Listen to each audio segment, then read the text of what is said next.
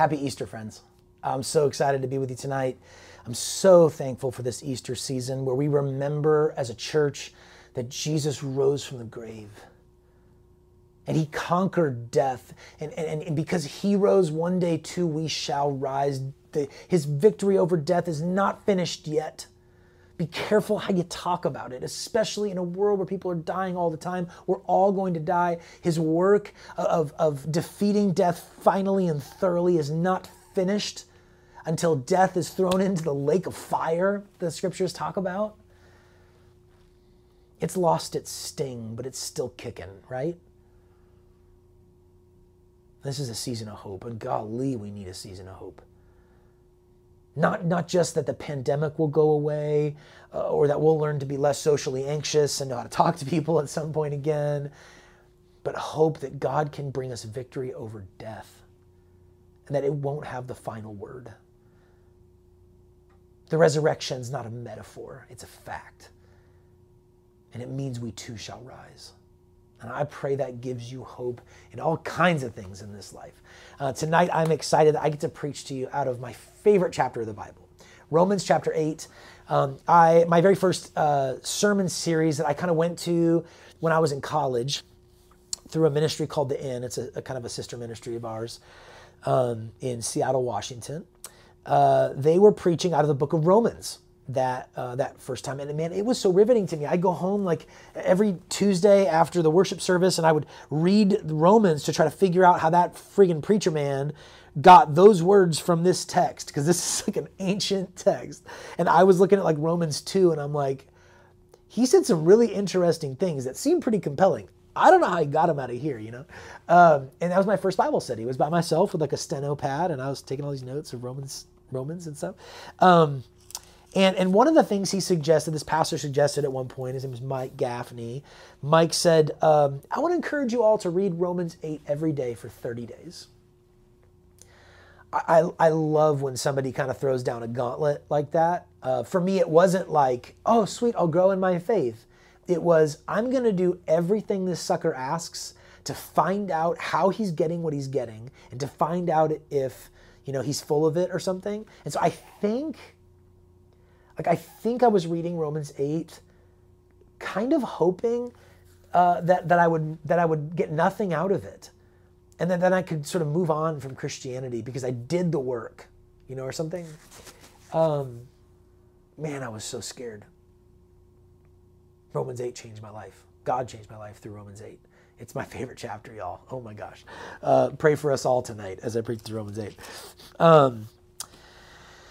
Let me pray. I want to give you a little context for Romans 8 and our sermon series, and then we'll read the end of it together. We're just going to talk about the end of Romans 8. But I guess for a little context for our series before we pray, we're preaching on all these different passages on faith, hope, and love this semester. Because in 1 Corinthians 13, which is another favorite, the Apostle Paul, says that faith, hope, and love are the things that are going to remain. All the gifts, all the pomp and circumstance of this cultural moment, all of that will go away. What will remain in the universe when all things are done, what will remain as true about Christians when the United States falls and other nations rise and 1,000 years from now, if the Lord tarries that long, what still will be true? Faith, hope, and love, the greatest of which is love. And we're talking about that as sort of a rousing call to say, what does it look like to be Christians in the world today? What if we were known as people of faith, hope, and love? What if you knew that what God wants for you is faith, hope, and love? There are surely other ways to unpack this and frame that, but that's what we've been doing this semester. We a couple weeks ago talked about Jesus summarizing the law as love, that the greatest command is to love God and love others, that love covers a multitude of sins, that it's the summary of the law, that without love, everything crumples to the ground. Last week, Josh talked about how God loves us first, because some of us are tempted to believe that God is sort of facing away from us. But if we confess our sins and kind of pull on his coattails and say, I love you, I'm sorry, that he'll turn and love us, that's not true. He loves you first. Even while we were dead in our trespasses, God made us alive with himself. Even when we were dead, God loved us. Matter of fact, we love because he loves. Tonight we're going to talk about how God loves us to the end and nothing can separate us from his love. And next week we're going to get a little more practical and talk about what it actually means to love. But we are truckloading this with the gracious news of grace, that God loves us first and loves us to the end, and only in that context does he ask us to love others, right? So we'll talk about that next week, and we'll finish out our semester and our year by talking about a pursuit of love, okay? But we'll pray, we'll read Romans 8 together. Lord, thank you for your great resurrection from the grave and for what that means for the whole of the cosmos and for us. Father, would you send your Spirit right now that the words of my mouth and the meditations and thoughts of each one of our hearts would be holy and pleasing to you, our rock and our Redeemer. Amen. So if you got a Bible, open it up to Romans chapter 8.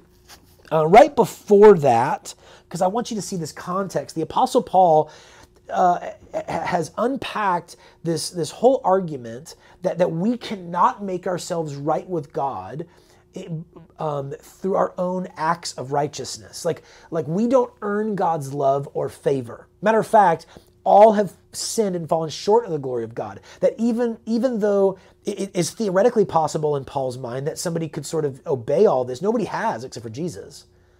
Nobody does. That we all sin and fall short of God's glory. And so this efforts to earn God's favor and love always end up sort of ending in our own shame and our own guilt and our own sadness and despair. So much so that by the time you get to Romans 7, Paul says, this is so true that I find it to be almost like a law in my life. That every time I try to do what's good, I find that evil is just crouching there waiting for me. And every time I try to every time I try to abstain from evil, my desires are kind of lifted up and wants to do that. And so I just keep warring within myself. Do you know what that's like? To have like a battle raging in your mind and your heart for your soul? To want to do good, but also want to do evil? To try to not do evil, but you do it anyway?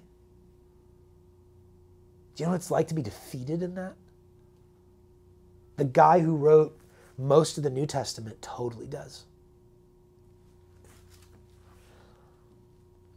His conclusion isn't, therefore I need to pray, therefore I need to go see a therapist, therefore I need to go to church, therefore I should stop drinking, therefore...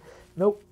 His conclusion, he says, who can save me from this wretched man that I am? He says, thanks be to God in Christ Jesus. His conclusion is that there's this context that he's in of identifying with his own wretchedness and inability to produce justice and justification in his life, this inability to make himself right with God. And he has this sober moment sort of looking in the mirror where he's like, what have I done and what am I doing? And this is his... sort of in that space, here's his next move. There's no condemnation for those who are in Jesus. Sitting there in his bathroom, looking in the mirror, seeing the train wreck of his life, and he remembers Jesus. And whatever he looks like, whatever he's done, whatever that battle is, his next step is, oh my God. There's no condemnation for me. Of course, he's saying that like you and I would know if we can imagine us in those moments, our own versions of those moments, that when you see the train wreck of your decisions and you see your inability to earn God's favor and love and how we fall short of the glory of God all the time and the war within ourselves, what we do to ourselves and what we hear from the messages of the world around us is condemnation. And Paul interrupts that and he says, no, in Christ Jesus, there's no condemnation. And if the Spirit of God has been given to you, then live according to the Spirit and know that you have been made sons and daughters of the God Most High, so much so that you share in the inheritance of Jesus, and that you will find out that the sufferings of the present world are not worth comparing to the glory that will be revealed in you. Not just you, friends, the whole creation, like the freaking trees and the mountains and the dogs and the cats and the streams and the fields and the stars and the heavens are all waiting for you and I to be revealed as to, in terms of, or as we really are in Christ. Paul knows this is hard stuff. And so he says, the Spirit is going to be with you in your weakness, even praying alongside of you. And God has been up to this work from the beginning when you were a thought in his mind. And he is at work every step of the way to bring it to completion to such a degree that we are actually more than conquerors in Christ Jesus. You see, in chapter 7 at the very end, Paul felt like such a victim even to himself. Who can save me? And here he says we're actually more than conquerors. Do you see that tremendous difference in posture and in fact? And what we're going to read in just a second is this idea that nothing can separate us from the love of God. And I want you to notice something that I want to tell you something that you probably can't notice in English, okay? That from end of chapter 7 all the way to the end of 8, this Paul has this moment where he's torn apart in his own battles with sin. And in this space, he cries out for help. And from that moment until the end of chapter 8, there's not a single imperative. There's not a single command. There's not a single do this. Now, there are a ton of commands that God gives us. There are summary commands like love that God gives us. Jesus says over and over again, if you love me, obey me. At the end of the Gospel of Matthew, he says go, which is a command. Make disciples, which is a command. Teach people to obey him, which is a command. And baptize, which is a command. Okay, the commands are everywhere. Submitting to Jesus as Lord and following him will come with obedience, for sure. Rhetorically, Paul is trying to lift up as high as he can the fact that this is all grace.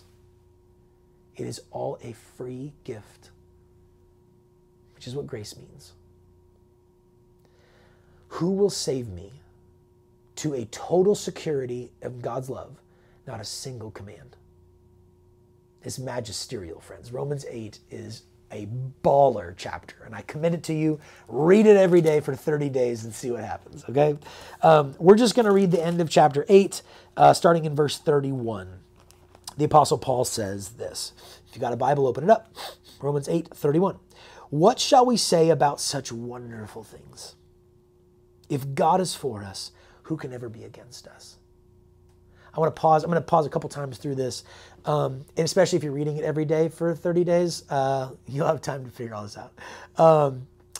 If God is for us, who can ever be against us? This is a little aside, but how gracious and how smart and wise is it for Paul to use the word if? Because how much damage is caused by people saying, God is for me, nobody's against me. And so I don't listen to wisdom, I don't listen to the culture, I don't listen to people push against me. I already said that. I don't listen to the folks closest to me warning me. How many nations and leaders have sinned and committed atrocities that are hard to fathom because they believed God is with them in their fight?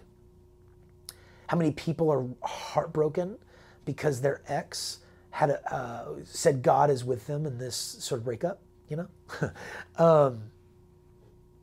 And so let me just, there's the word if there is really interesting. God, he doesn't just say God is for you, who can be against you. He kind of flexes that way in a minute. But I want to pause on this just because this is an important note of humility that will save so much heartache and injustice in the world. God is for you. That doesn't mean he's for all the things you do. God is for you. It doesn't mean he's for the things that you say. God is for you. That doesn't mean he's for the things you're for. You probably should put an if there and ask some questions about that before you make that assumption, okay? But if God is for you, Paul says, who can stand against you? If God is for us, who could ever be against us? Since he did not spare even his own son, but gave him up for us all, won't he also give us everything else? Friends, there's nothing that matters more to the Father than the Son. Nothing. And if the Father gives us the Son, why do you think he won't give you the other things? Like, do you see what I'm getting at? There's theological things here that are so mysterious and hard to fathom. It's important to note at this moment that Jesus, his agency was fully intact, and he was willing, he was not coerced to go to the cross. He actually, even on his way to the cross, the very night that he was on trial, he even told his disciples, I could just ask the Father to send a bunch of angels and like take care of all this. He fully knows what he's doing. The point here, Paul says, is, so you're worried about God taking care of you or giving you the things that your heart would delight in? Why, if he gave you his son, do you think he's going to withhold anything else? He's given you what matters to him most. He's not going to withhold other things, as Paul says. Who dares accuse us whom God has chosen for his own? No one. For God himself has given us right standing with himself. Look at all the things God does, not the things you do and I do. Why do you have right standing with God? Because God himself has given us right standing with himself. It's like the words are hard even to say in like a coherent sentence, because Paul is so much, he's lifting up grace and God's work so high. Verse 34, who then will condemn us? No one will condemn us. For Christ Jesus died for us and was raised to life for us. And he is seated in a place of honor at God's right hand, pleading for us. How many times can Paul say for us in one sentence? Be careful with the rhetoric here, because of course people will accuse Christians. Of course people will condemn Christians. Paul is saying in the end, the answer is no one, because when the people who are accusing are standing before the Lord Most High, do you know whose voice is going to win out?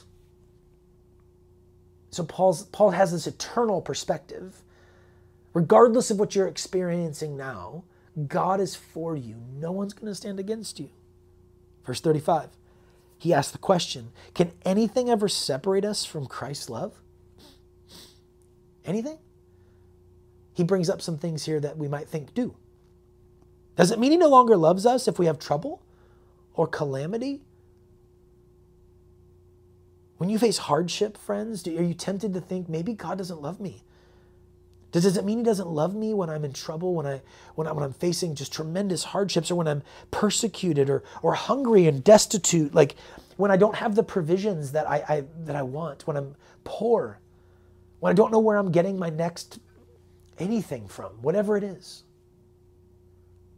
When I have a poverty of food or money or clothing or intimacy or faith, when I'm destitute, do I think that means God doesn't love us?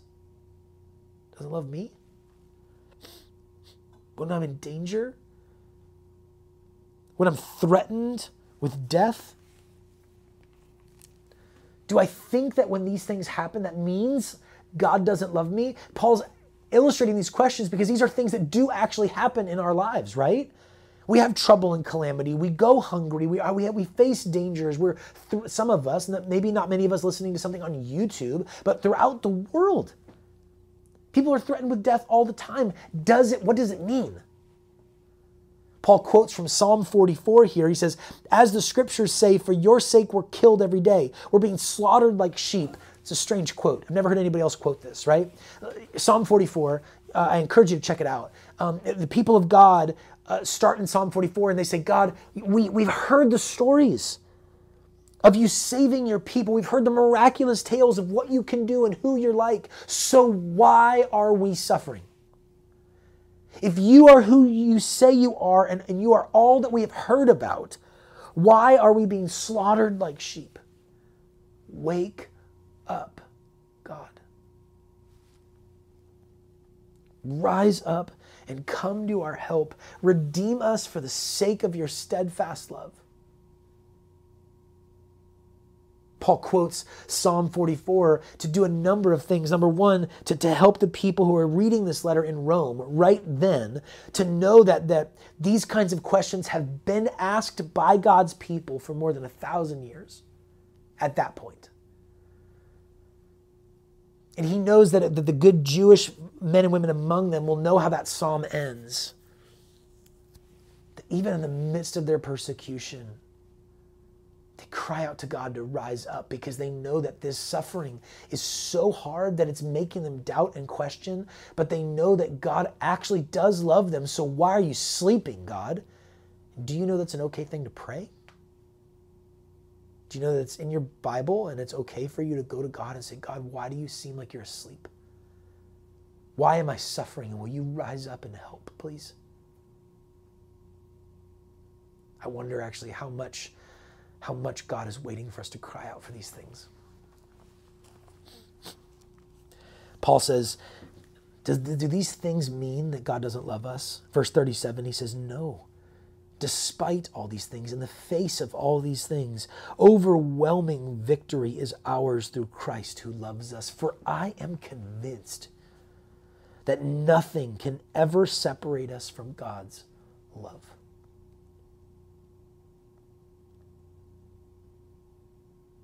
Neither death nor life can separate us from God's love. Not the fact that I will die or dying young. Not living a long life and having many chances to screw it up. I was more worried about that in my 20s. I remember sort of just starting to follow Jesus and freaking out because I knew I could screw all this up, you know? My temptations were loud and I was like, Lord, if this is on me, I'm going to screw this up. And being reminded that God finishes what he starts and that he will carry me through to the end and that nothing can separate me from his love. I went, if that's true, then maybe I can do this. Because if it's on me, I don't know if I can do this, you know? Neither angels nor demons. No spiritual warfare, right? If some of you never think about this, probably to your detriment. And some of you think about this a lot, probably to your detriment. But the forces of evil that are at work, the personal forces of evil that are at work to lie, steal, and destroy, to accuse you, they can't separate you from the love of God that's in Christ Jesus. Neither our fears for today nor our worries about tomorrow. The things that you're afraid of, even if they come to pass, cannot separate you from God's love, but neither can your fear itself separate you from God's love. Maybe you're anxious. A lot of people are today. Even in the midst of a culture where we experience more safety and security than any cultures that have ever lived in the history of the world, we experience a ton of anxiety. The manifestation of your fears, or even your fear itself, cannot separate you from the love of God. Not even the powers of hell can separate us from God's love, just in case you need Paul to make that point clear. No power in the sky above or in the earth below, nothing in the heavens, nothing on earth. Paul is trying to say in poetic language, nothing. Nothing as far east or as far west, as high above or as deep as below, nothing in all of God's creation will ever be able to separate us from the love of God that is revealed in Christ Jesus our Lord. Let me say that again. Nothing in all creation will ever be able to separate us from the love of God that is revealed in Christ Jesus our Lord. Friends, what do you think can separate you from the love of God?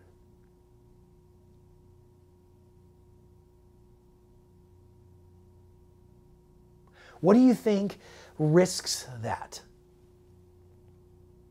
Do you think the fact that you haven't made a profession of faith, or the fact that you harbor doubts, or maybe you're a perpetrator in a way that you understand is really grievous to God's heart, and it might actually be really grievous to God's heart. I don't know.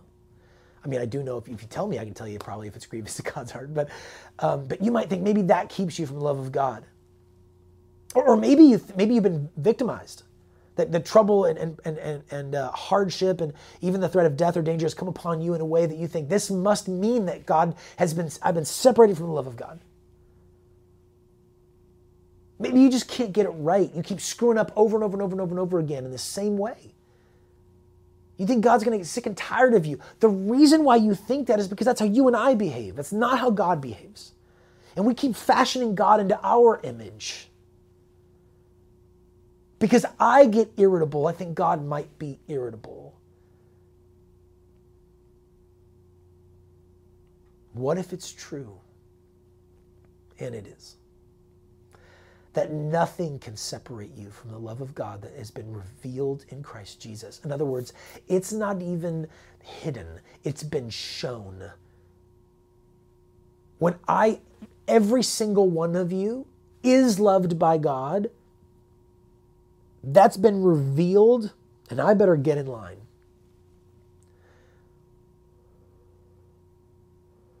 Nothing you do or don't do can separate you from that.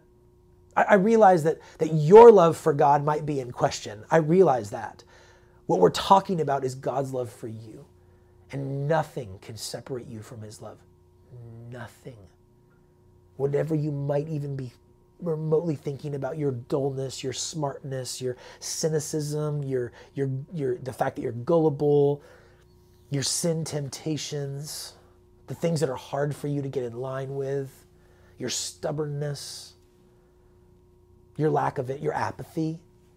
God loves you, friend. That's a fact, and there's nothing you can do about that. Nothing. Here's where things get really interesting. If we're to be like Jesus, which is what it means to be a disciple, it means to be a student who's becoming like the master, right? Like Christians as disciples are not supposed to just agree with Jesus. That's just an incidental thing that happens on the way. We are to become like him. Well, if one of the things that is like Christ is his unconditional love, don't you know that as we grow in Christ's likeness, that we too become more and more people who have unconditional love and who are marked by that? That as I continue to follow Jesus, what I start to find is increasingly there's nothing you can do to make me not love you.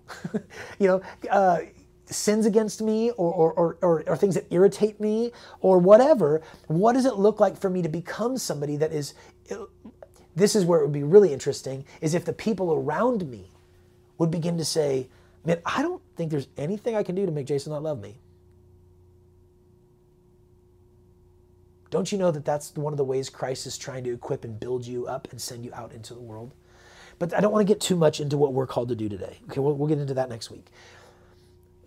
Because I know that things are vying for our souls and for our hearts and for our minds, and we all are spinning our wheels trying to figure out how to make ourselves right with God and with the world. And what if that is effort that you don't need to spend?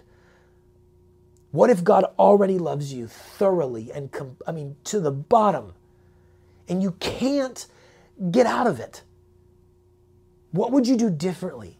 If you didn't have to convince God to love you or prove to yourself that you're lovable, what if you already knew you were? How might your life look different? God does love you. There is no condemnation for those who are in him. None. Even your own condemnations and your own accusations won't stand. And nothing can separate you from his love. Nothing. This Easter, what would it look like if we as a people of God began to live into that reality? We began to relax, knowing that even in the midst of our own warring internally, we could remember the truth that there's no condemnation for those of us who are in Jesus, that nothing can separate us from his love. And one day we will rise from the grave to have the light of that reality fully on display. If you're watching this with somebody or listening to this with somebody, we take just a minute, like the Apostle Paul, and ask a question to create a little space. Will you ask, what tempts you to believe that you can actually be separated from God's love? Like what tempts you to believe you could lose it, you know? Honestly. And make a little space for that question there. And in the midst of that, listen to each other, hear each other. In the midst of that, finish your time by praying, proclaiming the truth that Jesus, there's no condemnation because we're in you. And thank you, God, that nothing can separate us from your love. And when you pray that over each other, I'm so tired of conditional love. Thanks be to God in Christ Jesus, in whom we have it, and we can never lose it. May we be a people who stand firm on that and begin to offer that to others too. especially this Easter. In Jesus' name I pray. Amen, amen, and amen. God bless you, friends, and happy Easter.